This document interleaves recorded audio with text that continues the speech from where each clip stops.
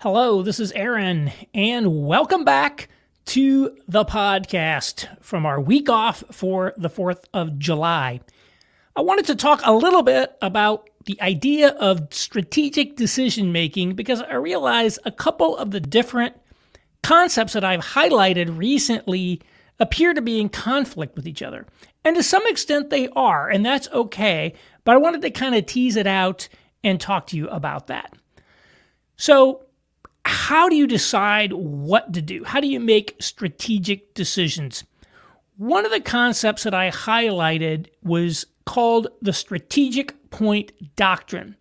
And I mention this because it was used by Jim Wilson when he decided to go out and start a Christian bookstore in the Pullman, Washington, Moscow, Idaho area.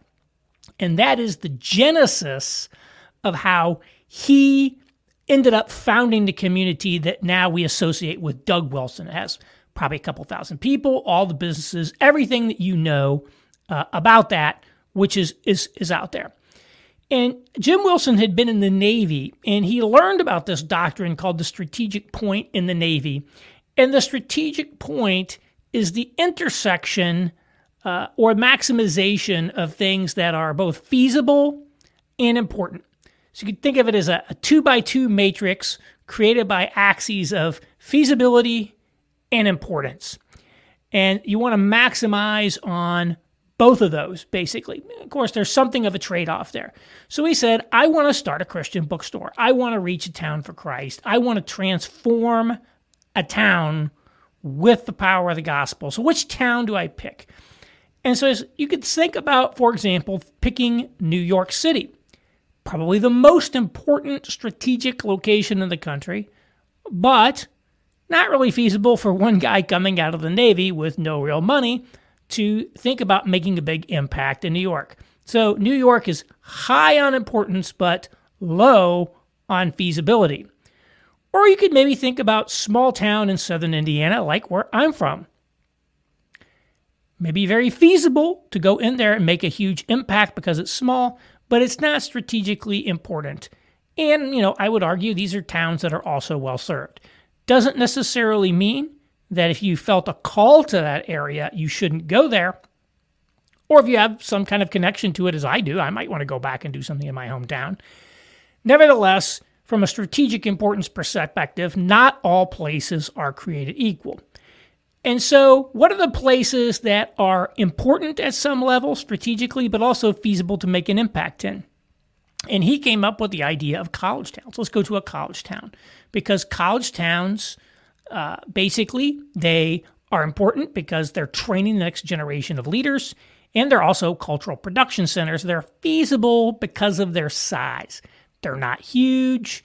And there's always turnover, so the permanent population necessarily isn't that high, etc. So he mapped out college towns across America and made a decision to head out to the Pacific or Northwest, sight unseen, because he wanted to make a difference there. And he just picked it because he used this doctrine, the strategic point. And, why that one? I don't know all the details, but you had two colleges essentially for the price of one. You had the University of Idaho in Moscow, and you had Washington State University in Pullman. They were 8 miles apart. Two small towns, two colleges. Neither one extremely elite or super rich or something that would make it unusually hard. As I've said, I think he actually went to Pullman originally, but the choice of Moscow was inspired because it's a state flagship university, but relatively small in size, not especially prestigious, not so rich, and ergo, they were able to come in and not only make a big impact on the town, but they were able to acquire real estate on the main street of the town and to do things there that it would not be possible to do in, say, a Big Ten college town, because these schools were much richer, more prestigious, much larger, etc. So kind of inspired, and he went out there. And when you think about a matrix like this is what I call essentially a pragmatic type of matrix. And you can create decision matrices like this by plotting any two sort of independent variables that you want to compare or sort of maximize against. So, for example, we could create a plot of growth versus profit margins or something like that, because you might view that there's some sort of a trade-off between, how fast you're growing and profit margin in a business. And when you do that, you essentially divide into 4 quadrants. And each quadrant is high this, low that, high this, low this, low that. And so, that's what some of the most famous decision tools in the consulting world are. There are these 2x2 matrices. The Boston Consulting Group matrix is one of the most famous, and I think it has things like your stars are sort of high growth, generating a lot of cash, and you get your cash cows, which are profitable but aren't growing. Your dogs, I think that's the Boston Consulting Group. There's so many of these things I can't remember what they all are, but you should look it up. It's one of the most famous ones. But if you have two variables that seem to have some sort of a trade-off or independence to them, you can plot it. It'll create a 4-quadrant diagram. You could put some things on there, and it'll help you decide what to do there. And so what I basically said, one of the things I did in a previous issue of my newsletter, and I'm actually probably going to dig this out in this month's edition, is I put together a 2x2 matrix that talked about strategies for responding to institutional decline. On sort of, the top half, I said it was stay and fight. The bottom half is basically depart. Right? So do you stay and try to reform, or do you depart and try to do something new? And then the other axis, I said, is essentially, are you kind of more defensive in nature or more offensive in nature? And then that divided things into 4 different strategic types that you should sort of map, and then I map various movements to them. And again, everything doesn't necessarily map perfectly, flawlessly to this, but it's ways to think about the problem. And if you think about a matrix like feasibility and importance, and you pick something that's feasible and important, then you're essentially making a sort of a pragmatic decision. You're making a decision to pick on something that you think is probably going to end up being doable. And so where's the conflict with what else I've told you? I've also talked about the importance of having a multi-generational perspective, of thinking about building a cathedral that neither you nor your children will actually see completed, or the proverbial planting the tree under whose shade you will never sit. And a lot of times we can think about things that are not feasible in any sort of short term. Maybe they're so infeasible we don't even know how to do them, yet the importance is such that we want to take them on anyway. We want to be audacious in how we think about them. So you could think of essentially the audacity versus pragmatism way to go about things. And I would actually argue that Jim Wilson's choice was not entirely pragmatic. It was extraordinarily audacious for one guy with a van full of books to think he could go make a difference. And it will certainly take multiple generations to realize his vision. So he had a perspective that extended beyond his own life. In fact, I think he just passed away not that long ago. I was very privileged to get to meet him prior to his passing. A great, delightful man, and he had a perspective that went beyond. But I think we could think about this distinction between trying to pick something that's a little pragmatic and something that's more audacious. And I've mentioned this before as well. A friend of mine, Dwight Gibson, I did a podcast with him. He's got this line that pragmatism killed Michigan. And he talks about, in the Midwest, people tend to say, what can I do with the tools and the resources that I have kind of in front of me? What can I do with my 2 hands to solve this problem? And if the answer is not contained within our ability to do it as we see it, then we tend to be completely blind to it. Whereas if you go out to Silicon Valley, we see that they have this idea of going from 0 to 1. We're going to create something. We're going to attempt to do something. We're not sure how we're going to do it yet, but we're just going to go do it. And Dwight, likens this to what he calls the exploration mindset.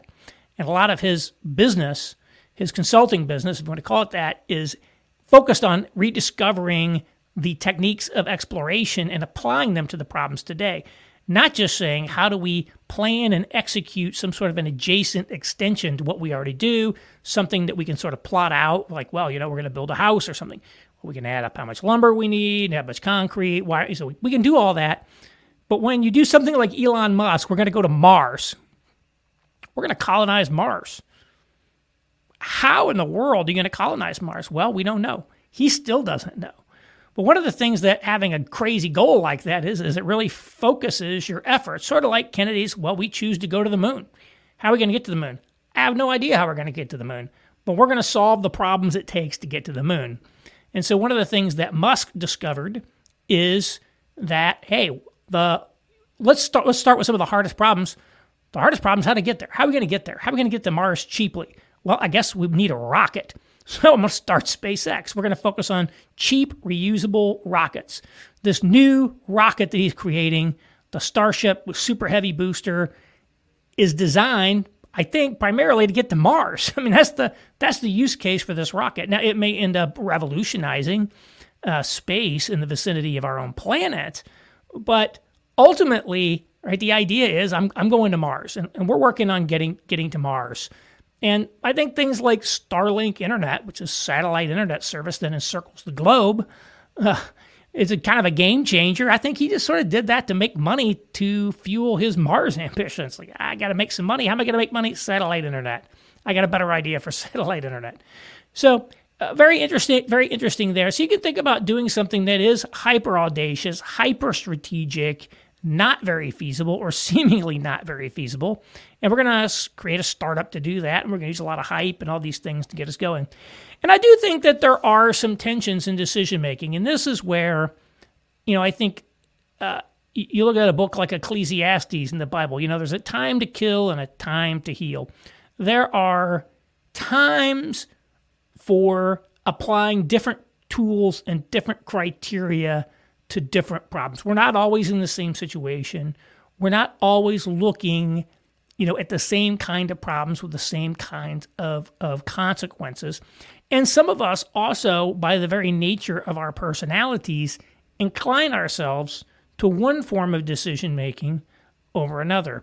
And we need people that have diversities of perspectives, diversities of personalities, diversities of decision-making in what they take on, in order to, really cover all our bases and make progress as a species, right, as a country, et cetera. And so I think this idea of the strategic point is a very useful way to think about problems. It's a way you could think about strategic decision making. And it's also a way, also just the very concept of plotting two axes and creating a 2x2 matrix to let you weigh different trade-offs and like what quadrant do you want to be in. But also this idea of kind of the audacious vision that goes beyond simple decision-making like that. Maybe we don't want to pick something that seems feasible. Maybe we have the itch for something that is beyond impossible. I want to do something that's insanely great, as Steve Jobs might have said. I want to do something that's going from 0 to 1. I want to do something no one's ever done. For some people, pragmatic considerations actually bore them. It doesn't make them right. So there are different tools that we can use when we have to have different tools in our toolbox. And if we become over-reliant on one tool, then we're going to limit ourselves by the nature of that tool. And so I think for myself, because I'm from the Midwest, and one of the patterns of thought that I tend to fall into is the pragmatic pattern of the Midwesterner. And maybe this, some of which comes from my technology background, and information technology is a lot of risk management. And so we're always spending a lot of time thinking about risk management. What happens if a tornado hits our data center? What happens about this? So I'm very, very good at coming up with all the ways things could go wrong. And when you do that, you tend to design solutions to mitigate this risk and that, and you end up being very cautious. And so I think as a result, I have probably been under audacious, and my ambition levels have probably been too low in certain cases. And that, I think, is one of the things that has ended up plaguing the Midwest, plaguing even cities like Chicago, for example. It's kind of low ambition thinking, not take over the world type thinking that you see in a New York City or out in the Bay Area. So no surprise that this idea of the strategic point is something that resonates with me because I tend to think a little bit more pragmatically, if you will. And again, I would say Jim Wilson himself was being audacious. He just used this to help point his audacity in a particular direction. And you could even think about, a big goal that you're taking and think, what's the next step I take in my goal? You could use this to kind of take a model. What's the first step I take towards a more bigger, audacious vision? And so you don't have to get there, all in one boat. The other thing I would just point out is that we can very easily also artificially limit ourselves with constraints that we don't need to put on to our decision making. And this is one, again, it's not super related to the other things, but I'm kind of giving you some ways to think about problems today, ways to think about strategic decisions. And this one really occurred to me with the news that the University of Southern California and UCLA are joining the Big Ten Conference. So I know I have a lot of international listeners here. So in the United States, collegiate athletics are very big, and colleges and universities are generally organized into conferences, historically with, 10 to 12 teams, 8 to 12 teams. They play each other. There's a conference championship. They tend to be geographically focused and also, similar types of schools. And there's been a sort of realignment of these conferences over time. And it's come about that now we see that there are basically going to be two big winners. The SEC, or Southeastern Conference, and the Big Ten, which is a Midwest conference where my alma mater, Indiana University, is. And again, these were typically conferences that had, a limited number of teams and were geographically concentrated. And so you could say the Big Ten was a Midwest conference. But what they did is they decided, hey, you know what? There's no law that restricts us to the center of the country. We can go grab at bigger TV markets.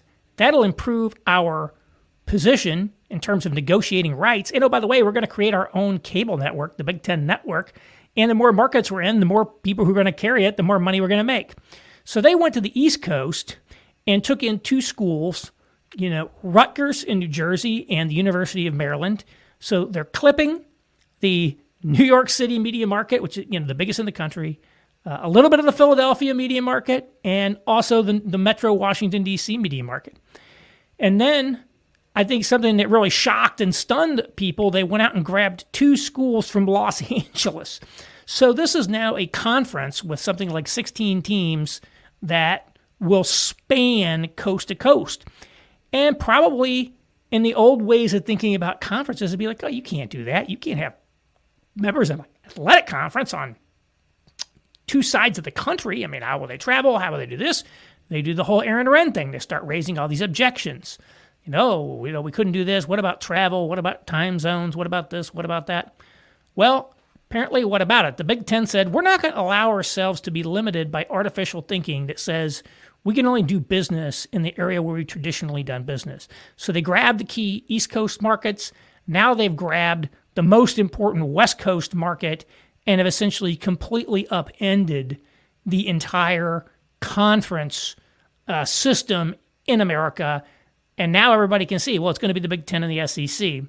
And so everybody else is sort of scrambling to figure out how to get into those conferences. And the Big Ten, right, they basically just have their pick of any university that's not in the SEC already. Basically, if you're not an SEC school or not already a Big Ten school, you went into one of those two conferences, and it doesn't look like it's super feasible that there could be another conference that really is going to rival them in terms of revenue.